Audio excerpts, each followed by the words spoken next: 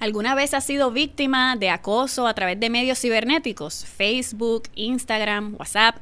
¿Existe alguna protección, algún remedio en ley para ello? ¿Podrías demandar a la persona que te cause daños por ese acoso? Hay preguntas para amigos y hay preguntas para abogados. En este podcast juntamos a los amigos con los abogados para contestar con calle todas esas preguntas que tienes sobre situaciones de derecho que surgen día a día. Yo soy la licenciada Vivian Santiago Trinidad y esto es Abogados con Calle. Bienvenidos y bienvenidas a Abogados con Calle. Muchísimas gracias por acompañarme y recuerde, luego de escuchar este podcast, buscarnos en las redes sociales, Facebook, Instagram, YouTube, para que conozca temas súper interesantes del día a día, pero con el toque especial que le da el derecho. Hoy vamos a estar hablando de un tema súper importante que nos afecta a muchos y es el acoso cibernético. Esto es un problema que trae consecuencias no solamente en el aspecto psicológico, depresiones y hasta suicidios, sino también dentro del aspecto del derecho vemos un choque entre la libertad de expresión y la protección contra ataques abusivos a la honra, a la reputación, etc. Y para hablar sobre este tema con calle, claro está, nos acompaña la licenciada Michelle Annette Ramos. Bienvenida, licenciada. Muchas gracias por la invitación. Este tema es súper interesante porque la mayoría estamos expuestos a ello y las situaciones que han ocurrido son innumerables, tanto en Puerto Rico y uno se entera también en las redes sociales que ocurre afuera. ¿Qué opinas sobre este tema? Pues el acoso cibernético, como también se conoce el cyberbullying, es cualquier tipo de acto que ocasione un estrés en otra persona, ya sea a través de comunicaciones, el abuso, la burla, la intimidación, a través de medios cibernéticos. Estos pueden ser Facebook, Instagram, Snapchat, WhatsApp, cualquier medio cibernético a los que hoy en día tenemos acceso. Esto está afectando tanto a los adultos como también está afectando mucho a los menores, adolescentes, que tienen mucho más acceso y hoy en día pues hasta los teléfonos se llevan para las escuelas.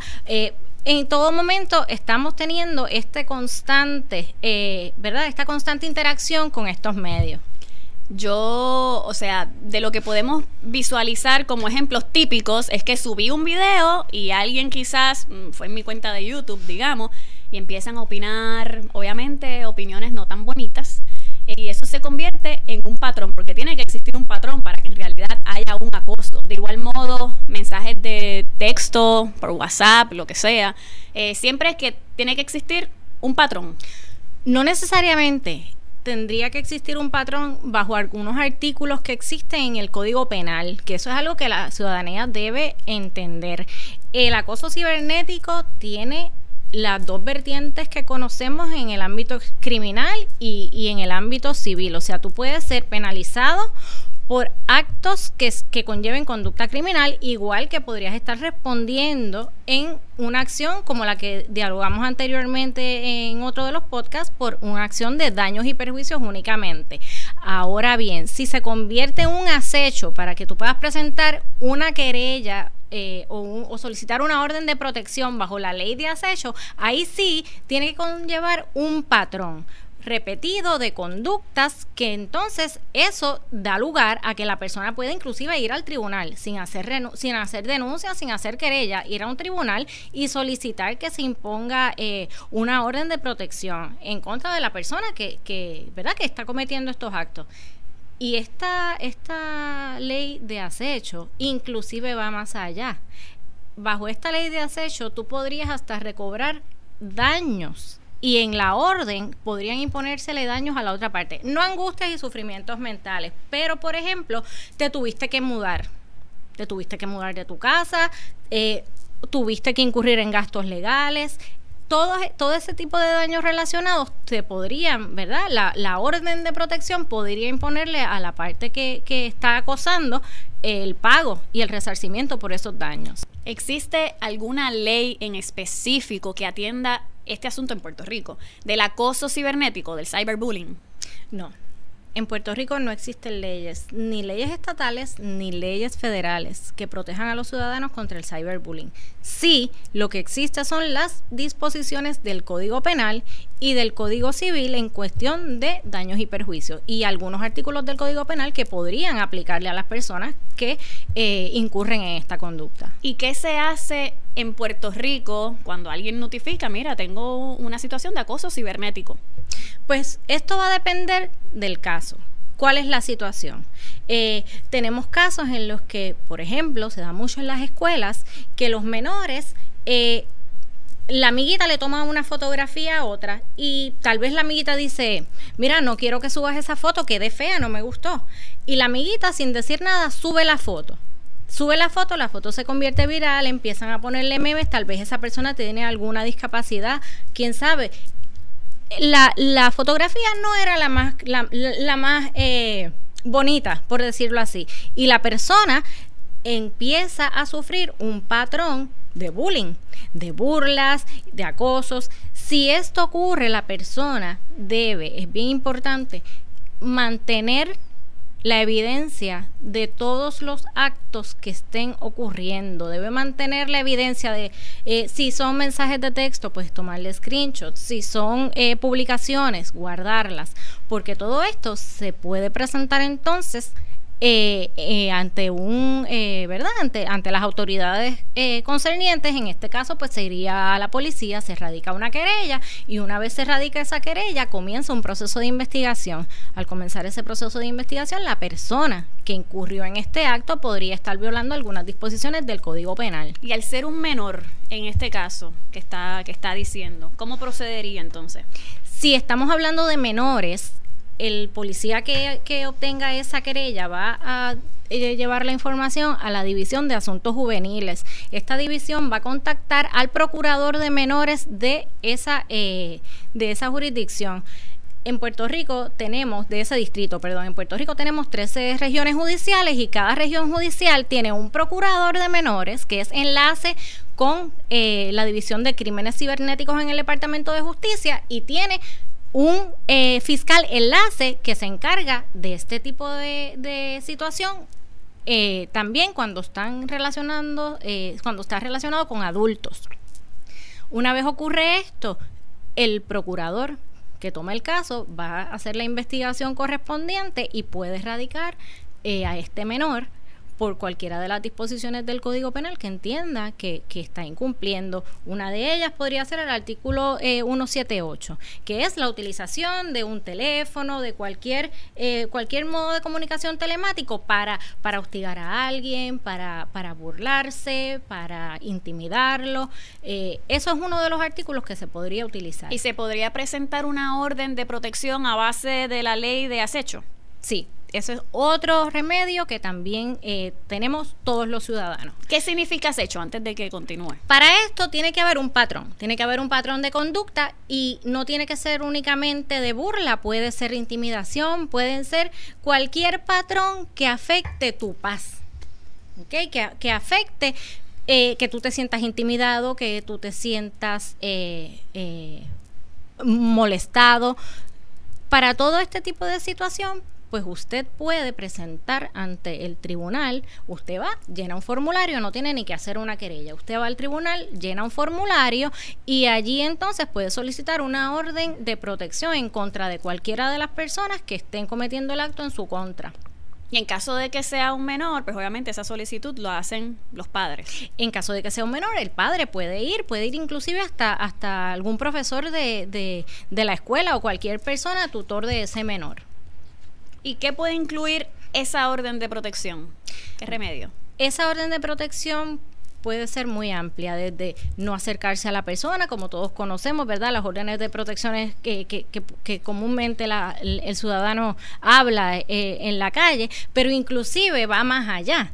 Bajo esta disposición, tú podrías, como perpetrador del acto, tú podrías estar obligado a reparar unos daños de esta persona, no daños emocionales, van a ser más bien daños, pues si debido a esto tuve que cambiar el teléfono, pues el tribunal puede ordenarte ¿verdad? A que tú incurras en ese... A la persona que causó a la esos persona daños. que ocasionó el daño, que la persona pague por el costo del cambio de celular, que la persona pague por el costo de abogado, si es que la persona tuvo que contratar un abogado. Inclusive, si la persona tiene que mudarse de su residencia a consecuencia de ese acecho, el tribunal puede imponerle a la persona el pago de esa mudanza. Y esto que es tan típico, que todos hablamos, que lo vemos en las redes sociales, porque a veces entramos a Instagram y decimos, wow, súper mensaje que le dejaron a esta persona. ¿Qué se está haciendo para educar a la comunidad en cuanto al acoso cibernético o el cyberbullying? Pues mira, eso es una pregunta bien importante, porque las personas entienden en Puerto Rico, piensan que no se hace nada. Que las autoridades no están haciendo nada, que el gobierno no está haciendo nada. Y en Puerto Rico sí se está haciendo mucho trabajo relacionado a esto. En Puerto Rico tenemos una procuradora que se llama la Procuradora de Menores, Cintia Candelaria. Ella es una procuradora de Ponce. Y tengo entendido que esta fiscal le apasiona el tema y ha viajado a Estados Unidos a cursos, da charlas, e inclusive ella está sirviendo como recurso para dar talleres en diferentes escuelas, en diferentes instituciones. Todo esto se puede coordinar a través del Departamento de Justicia. Se solicita en el Departamento de Justicia una charla, la pueden solicitar los padres, la escuela, quien esté interesado, pero tiene que ser a través del Departamento de Justicia, porque ella lo va a hacer en su carácter oficial. O sea, que adicional a ello, yo entiendo que es súper importante que ya exista una legislación en específico que penalice criminalmente y civilmente este tipo de conducta, porque entiendo que en el caso de los menores, que eso va a ser un podcast que vamos a grabar luego, ya existe. En el caso, como hablamos anteriormente, que vemos que estas expresiones que hacen estas personas muchas veces dicen, bueno, pero yo tengo el derecho a la libertad de expresión. Bueno, pero yo tengo protección contra ataques abusivos a mi honra y a mi dignidad.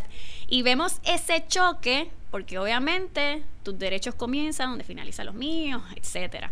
En el ámbito civil, que se habla de difamación, etcétera, ¿cómo esto encaja en el ámbito civil?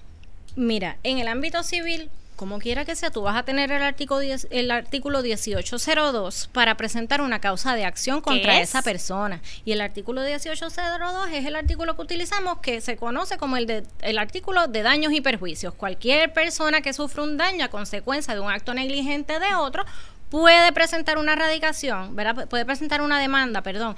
Y la persona que te ocasiona ese daño viene obligada a repararlo. Ahora bien, pues si es el vecino el que te está ocasionando el daño, todos sabemos que, mire, es bien difícil cobrarle. Usted puede tener una demanda, usted puede tener una sentencia, es bien difícil cobrar a un ente privado que no tenga un seguro, ¿verdad? Y para este tipo de casos, pues no hay seguros de responsabilidad que apliquen. Así que usted siempre va a tener esa disposición. O sea, que son casos cuesta arriba. Y como todo, pues como hemos hablado anteriormente, los casos de daños y perjuicios, usted tiene que presentar además una prueba pericial de los daños emocionales que usted ha sufrido, si es así. También están las disposiciones del artículo 1802 en la vertiente de difamación, que la persona podría también tener una causa de acción, pero tiene que cumplir con unos requisitos. Y ya ahí, pues, tiene que ser una publicación que la hayan visto, no es algo privado entre, ¿verdad? La persona hostigadora y la víctima, no es simplemente una comunicación entre esas partes privadas, ya es algo más público, tiene unos requisitos diferentes dependiendo si usted es persona privada o si es usted una persona pública. Y ahora esa línea, disculpa que te interrumpa, es bien finita, porque si tú no eres, digamos, un artista, pero tienes en tus settings, ¿verdad?, de la cuenta que todo el mundo puede verlo, pues bueno, ahí te conviertes en una persona pública que está expuesta, porque no estás controlando el grupo que puede ver tu perfil. Eso se va a ver caso a caso, porque la definición de figura pública es alguien que influencia a la comunidad, que puede influenciar sobre temas importantes de envergadura, entre otras cosas. Así que, pues, dependiendo cuán literalmente cuán público seas, pues ahí te vas a ver más expuesto que ¿verdad? Que otras personas que sean más privadas. No obstante, bajo esta disposición, pues sí, tú vas a tener el remedio de daños y perjuicios, y en adición a esto, tú vas a tener también el remedio a el daño que le ocasionaron a tu figura, ¿verdad? A tu persona como figura pública, ya sea pues que te quitó credibilidad, afectó tus negocios, todo ese tipo de cosas. Y en el caso que estábamos hablando anteriormente de difamación, calumnia, libelo, etcétera, de los requisitos que tiene que tener esa causa de acción para que prospere, digamos, ¿qué podría ser? En este tipo de casos, antes se trataba diferente el libelo y la calumnia. Obviamente uno es escrito, el otro es verbal. Para que tome vigencia esta disposición y se cumplan con los elementos, una figura pública tiene un peso de prueba un poquito más alto. ¿Qué quiere decir? Que la figura pública tendría que le va a hacer más cuesta arriba. Es más cuesta arriba. La figura pública va a tener que demostrar que esa publicación que hicieron en el periódico o en las redes sociales, fue con malicia.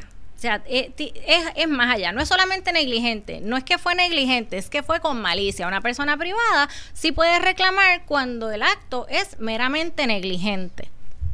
Y en el caso de que sea una publicación por escrito, una publicación en particular, ¿qué se hace? Si es una publicación por escrito, usted puede reclamar por la única publicación, o si son varias, porque tal vez se va reproduciendo y va cambiando el mismo tema, la misma... sí, porque ahora se comparte. Exacto. Sí, y entonces... se sigue expandiendo sobre el tema. Usted puede reclamar como un solo acto o puede reclamar por cada uno individual. Ahora, para todos ellos, usted tiene que probar su caso con todos los elementos que la ley dispone. ¿Y qué podríamos recomendar, además de la educación, que sabemos que es súper importante llevar el mensaje no solamente a los niños, sino también a los adultos, que cesen con este tipo de conducta, que sí, tú puedes tener tu opinión, pero si no tienes nada bonito que decir o constructivo, porque a veces, ¿verdad?, uno no quiere escuchar las críticas, pero que sean constructivas. ¿Qué usted recomienda? En este caso, es bien importante que las personas entiendan que todo acto tiene unas consecuencias.